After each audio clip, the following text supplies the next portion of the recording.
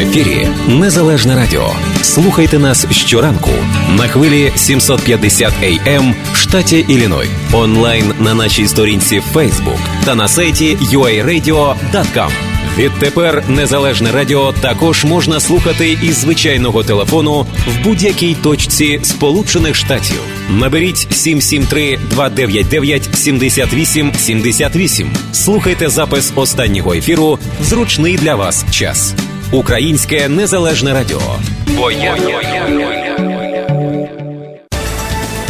7:38. Ви слухаєте Незалежне Радіо, і в нашій студії Володимир Долинка.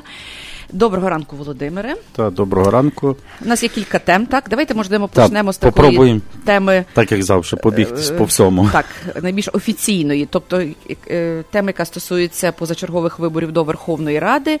І 21 липня мають пройти ці вибори, і, зокрема, українці Чикаго і передмість зможуть взяти участь. Так, ми трошки забігаємо наперед, але, оскільки ви є в складі виборчої комісії. В складі комісії, та виборчої, це вже, не знаю, 5 чи 6 вибори. І тому можна трошки, тому що вже багато дзвінків є, і дзвінки до мене, і люди звертаються, дзвонять так само. Я знаю, що в консульство дзвонять і питають. І хочу нагадати, що взагалі вся інформація по тому, як проголосувати, є розклеєні такі консульства, так само, як робило це на президентські вибори, так само вони зараз зробили на парламентські вибори, тобто в них є і на сторінці, і на Фейсбуку є, і, напевно, сьогодні є теж це, попередньо було, і я знаю, що є в церквах, всіх розклеєно, в Самопомочі, в банках, тому що я сам ходив ці плакати розклеював, і там є інформація, як можна проголосувати. Тобто вам треба зайти онлайн.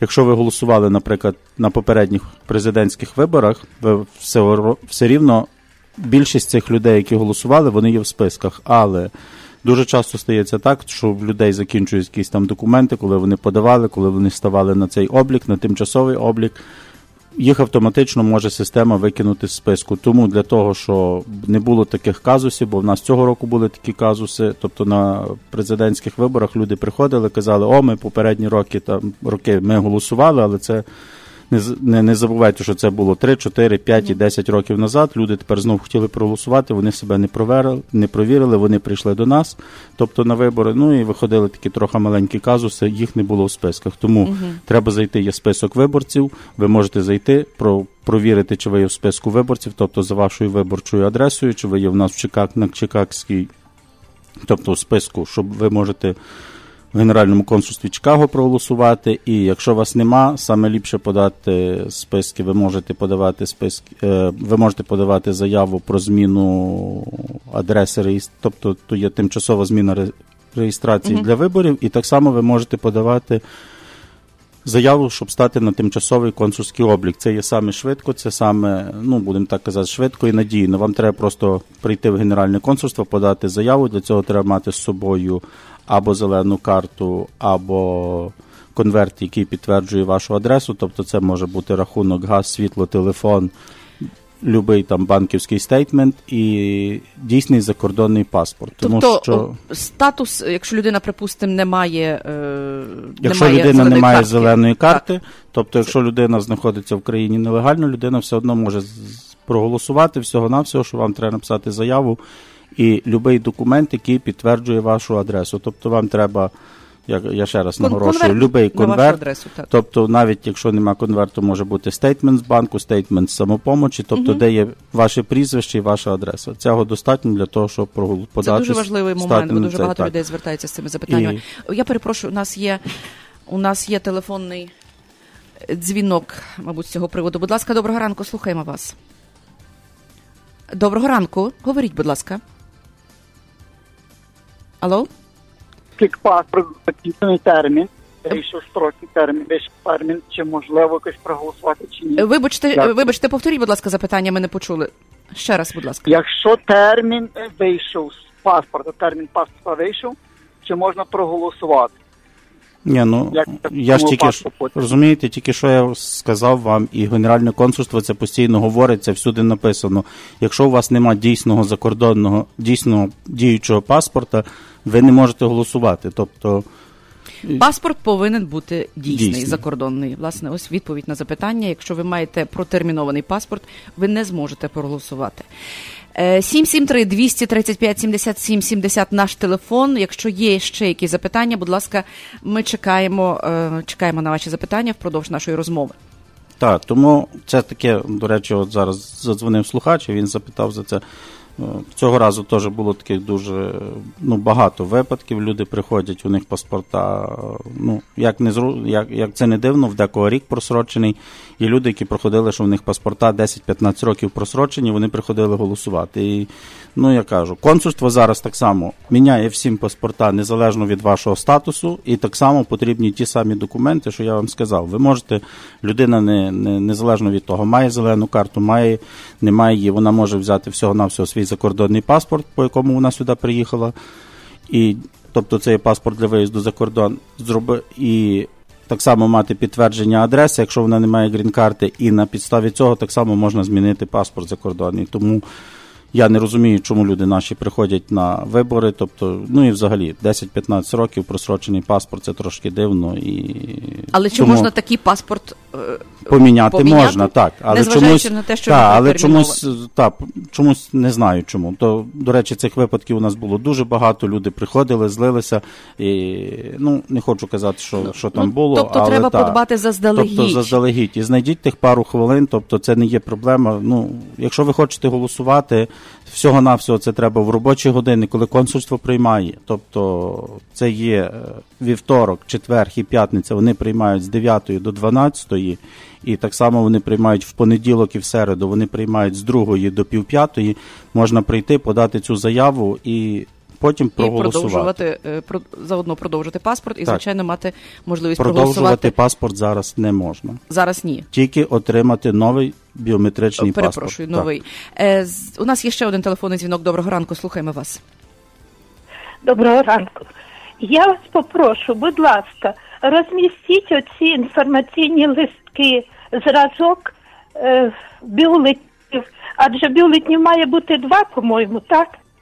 То розмістіть десь в самопомочі, в осередку, щоб не їхати так далеко людям в консульство, щоб познайомитись з цими матеріалами. Це ж дозволяється, правда? Дякую. Хвилиночку. Так, ви, напевно, маєте, я знаю, про що йде мова, по-перше, бюлетні ніхто не може ніде розміщувати, тому що бюлетні – це є суто конфіденційна така інформація, що до неї доступ мають тільки члени комісії, і ми їх отримуємо бюлетні буквально за 2 дні до виборів. Ми проставляємо на них всі печатки, підписуємося, і кожний бюлетень видається людині, котра голосує, за котрий він так само підписується і повинен повернути. А інформація про вибори вже 2 тижні висить і в самопомочі в Чикаго, на Чикаго-Евеню, і в самопомочі на Камберленд. Я особисто розвішував, так само особисто було на Камберленд в церквах, тобто ця інформація всюди вже є. Ще один телефонний дзвінок. Доброго ранку, ви в ефірі, слухаємо. Я вибачаюся знову. А я особисто не мусимо приїхати в консульство зареєструвати, чи можна по онлайн зареєструвати на вибори? Так, по онлайн ви зареєструватися не можете, по онлайн ви можете тільки провірити, чи ви є в списку, і для того, щоб зареєструватися і подати заявку, ви особисто повинні приїхати, за вас цього ніхто не може зробити. Тобто це є паспортна інформація, то є інформація про виборця, і ніхто за вас не може поїхати, і цю інформацію не може за вас подати до консульства. Дякую за ваші телефонні дзвінки. Ми продовжуємо розмову. Ще раз нагадаю, телефон 773-235-77-70. Отож, є ще час, 21 липня, так, все-таки ще є 3 тижні для того, щоб все це полагодити. Так, ви знаєте, що, по-перше, сама інформація про вибори була трохи затримана іменно про рішення Конституційної комісії, чи будуть вибори, чи ні. Але ми вже маємо остаточно 100%, що вибори відбудуться. Тому є 3 тижні там в списку, я кажу, якщо вас цікавлять ще якісь такі інформації, що ви не можете, бо дехто каже, ми не можемо додзвонитися, єдине хочу вам сказати в захист Генерального консульства. В консульстві нема людини, яка сидить на телефонній лінії і відповідає на ваші дзвінки. Дзвонить не тільки Чикаго, не тільки Іллінойс, дзвонять буквально всі штати, які є в Америці. Хто не може, наприклад, кудись додзвонитись, вони дзвонять в консульство. Тому ви можете задзвонити, так само можете дзвонити до консульства, але в них вся інформація є на сайті консульства. Ви можете просто в Гуглі набрати Генеральне консульство України в Чикаго. Там є вся інформація, там ви все можете провірити, там ви можете так само знайти інформацію про список виборців, що ви можете себе перевірити. Друге, якщо ви не можете туди додзвонитися, у мене є робочі години, на які, коли я відповідаю завжди на телефон, не відповідаю я, відповідають працівники, ви можете прийти до мене в офіс, це є на 5050 North Cumberland, офіс там називається Долинка USA Consulting, ви можете задзвонити за телефоном 773-600-2727, я вам відповім, поясню, скажу, коли прийти, ви можете прийти, взяти в мене ці заяви, я їх дам, ви їх готові підпишете, зробите, просто заїдете в консульство, їх здасте, і це буде набагато простіше і набагато швидше. Тому я кажу, якщо у вас є бажання, задзвоніть за телефоном 773-600-2727, це є робочі години, вівторок, четвер, п'ятниця з 2 до 8, в середу сьогодні ми працюємо з 12 до 9, і в суботу-неділю ми працюємо з 9 до 2. Тобто, якщо ви не можете там, ви можете задзвонити до мене. Так само сьогодні на Фейсбуку я виставлю так само всю цю інформацію, ви зможете зайти до мене на сторінку і так само це все перевірити. Дякую, Володимир Долинка. Дійсно, ви дуже спрощуєте цю деякі речі, я кажу, ви можете задзвонити, я вам поможу, скажу, і це завжди можна зробити. Тільки запам'ятайте, це таке велике прохання, тому що має бути дійсний закордонний паспорт, не внутрішній, який ви не маєте права вивозити з країни, тобто, тому що багато людей приходить з внутрішнім паспортом, його взагалі не можна вивозити з України, тому так само ви по ньому не можете проголосувати. Тобто є правила, тобто правила придумані ні мною, ні нами, ні комісією, ні консульством, тому що люди чомусь думають, що хтось їм не хоче там дати їхнє право проголосувати. Для того, щоб право було проголосувати, перше, так само треба якісь правила створити для себе і їх виконати, а не вимагати потім від когось, що їм не дали проголосувати.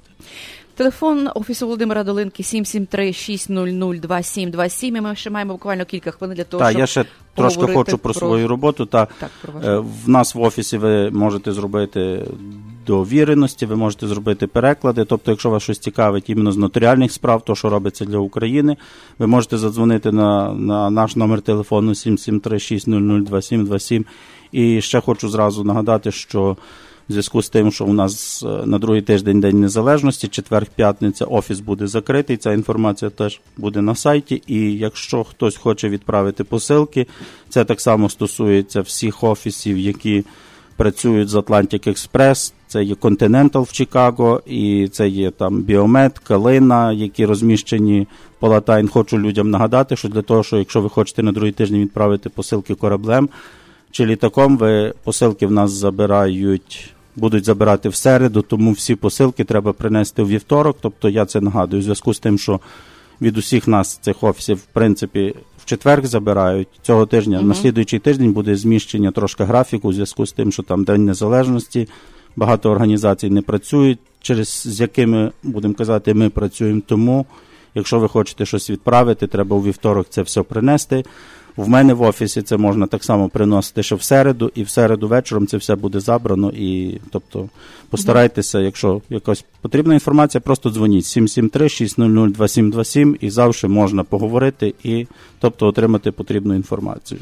Ну і, мабуть, треба наголосити ще, ось ви говорили про нотаріальні послуги, коли ви виїжджаєте за межі Америки, зараз, зокрема до України з дітьми. Так, я говорив це минулого разу, і не забувайте, ви не мусите це робити, ви можете це зробити, дуже багато приносять свою форму, тобто десь в інтернеті скачати, якщо ми пишемо документи, тобто, відповідно, ми не можемо задармо працювати, але ви, якщо хочете, ви можете скачати собі ту форму, але запам'ятайте, що зараз діти всі їдуть, Багато людей кажуть, наші діти минулий рік, позаминулий там їхали. Я кажу, не треба на це дивитися, що там один раз чи два рази вас щось не спитали, тому що є речі так само, що пограничник забув, там не спитав, на це не надійтеся, тому що дуже багато, що зараз уже є випадків, тобто приходять на посадку, особливо це в Україні. Ще якщо в Америці це якось воно так менше це реагують, напевно, через наплив в аеропорту, і це так не дуже,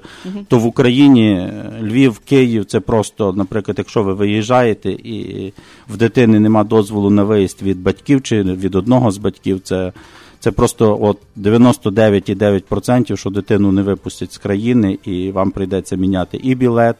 Тобто, і відповідно це і зірвана подорож, пропавші гроші, квиток, і купа нервів, будемо так казати. Тому я кажу, часами тих $50, тому що дозвіл на виїзд з України вартує, так як в мене, ви можете так само в консульство зробити, але я кажу, що просто зробіть його, тому що не надійтеся на те, що буде такий нюанс, що... Володимир, і дуже багато слухачів запитують про ці нові правила, які зараз запроваджують. Тобто це не є нові правила, тобто ми про ці правила говорили ще минулий рік, вони мали бути з 1 січня, але дали таке якби відтермінування, тобто, не знаю, як воно називалося, але тобто дали людям 6 місяців для того, щоб вони так якби були знайомі з цими правилами, щоб ніхто не казав, що це впало на голову. Адаптувалися до змін. Ніби адаптувалося, а тепер люди кажуть, це щось нове. Я кажу, ні, це не нове, це було ще минулого року сказано. Ми так само, це була інформація у мене на веб-сайті, то була кругом, писало в газетах. Тобто з 1 липня посилка повинна бути вартістю на одну особу не більше як €100. Тобто це в середньому десь виходить $109-110, в залежності від курсу. Тому я кажу, навіть якщо ви хочете відправити посилку, проблем нема. Просто бути трошки осторожнішими, більше говорити з нами, тобто, будемо так казати, з будь-якої ситуації є вихід. Радитися будемо казати, тому що чомусь більшості, всі, що наші приходять, чомусь всі більш такі, що хтось їм щось не хоче. Тобто всі хочуть допомогти, але треба більше говорити, більше розказувати, тому що, на жаль, люди пхають такі речі, що просто, я вам кажу, що з мого досвіду, взагалі, що я, будемо так казати, в цьому бізнесі вже 20 років, свій офіс у мене вже 5 років, і просто речі часами відбуваються несамовиті, що там люди можуть запхати. 30 бутилок горівки, наприклад, запхати в одну коробку і відправити в Україну, і вони думають, що цього ніхто не побачить і ніхто не затримає. Але я кажу, хочете щось зробити, перше перед тим передзвоніть, телефон є 773-600-2727, будемо так сказати, ми вам скажемо, що можна, що не можна, і з будь-якої ситуації є вихід. Тобто, тому що людей опанувала така, знаєте, Тобто, розумієте, є вихід. Я розумію, що, по-перше, нема ніякої паніки, тому що різниця від $150 і $100, різниці великої нема. Тобто, то, що ви туди висилаєте. Друга ситуація, що якщо ви висилаєте одну посилку, завжди другу посилку вишліть, завжди в одній хаті в Україні хтось живе. Мама, тато, брат, сват, вуйко, там, діти, внуки. Тобто, одну посилку відправити на одну особу, другу посилку на другу особу. Все, є самий простий вихід. Тому паніки нема. Так само можна відправляти все, просто задзвоніть, я кажу. Задзвоніть, ми вам порадимо. Але вага не обмежена, так? Вага обмежена, завжди була 110 фунтів. Розумію, так, просто, 110 фунтів. Одне діло, коли там ви 110 фунтів, розумієте, ви там кладете якісь важкі речі, там люди відсилають і продукти, консерви. Тобто воно пішло, 110 фунтів, проблем нема. Але якщо ви висилаєте 30 пар взуття, і 10 курток. Подумайте, тобто завжди це можна розділити на 2 посилки, відправити одну на маму, другу на тата. Всього-навсього, що ви втратите тих $14 за додаткову доставку, посилка пішла і нема головного болю ні вам, ні таможні, яка в Україні буде дивитися на це все. Тобто вихід з усього є. Всього-навсього треба втратити додаткових $10. І, звичайно, проконсультуватися. І телефонувати з 773-600-2727. Володимир Долинка з різних питань, власне... Так, то, що ми не можемо, ми вам підкажемо, до кого подзвонити, що зробити, як зробити. Тобто є речі, які я не роблю. будемо так казати, адвокатські. Кажу, я є нотаріус, я не є адвокат, і якщо вам якісь речі потрібно, ми працюємо з адвокатами, з багатьма, з україномовними, і на будь-який вихід є порада. Дякую Володимиру Долинці. 773-600-2727. Всім гарного, приємного дня. Бережіть себе, адже сьогодні обіцяє бути спека, і наступних кілька днів також. І почуємося завтра на Незалежному радіо. Нагадаємо, на завтра будуть надзвичайно гарні і поважні гості. До зустрічі. В ефірі Незалежне радіо. Слухайте нас щоранку на хвилі 750 AM в штаті Ілліной. Онлайн на нашій сторінці Facebook та на сайті uaradio.com. Відтепер Незалежне радіо також можна слухати із звичайного телефону в будь-якій точці Сполучених Штатів. Наберіть 773-299-78-78. Слухайте запис останнього ефіру в зручний для вас час. Українське Незалежне радіо. Бо я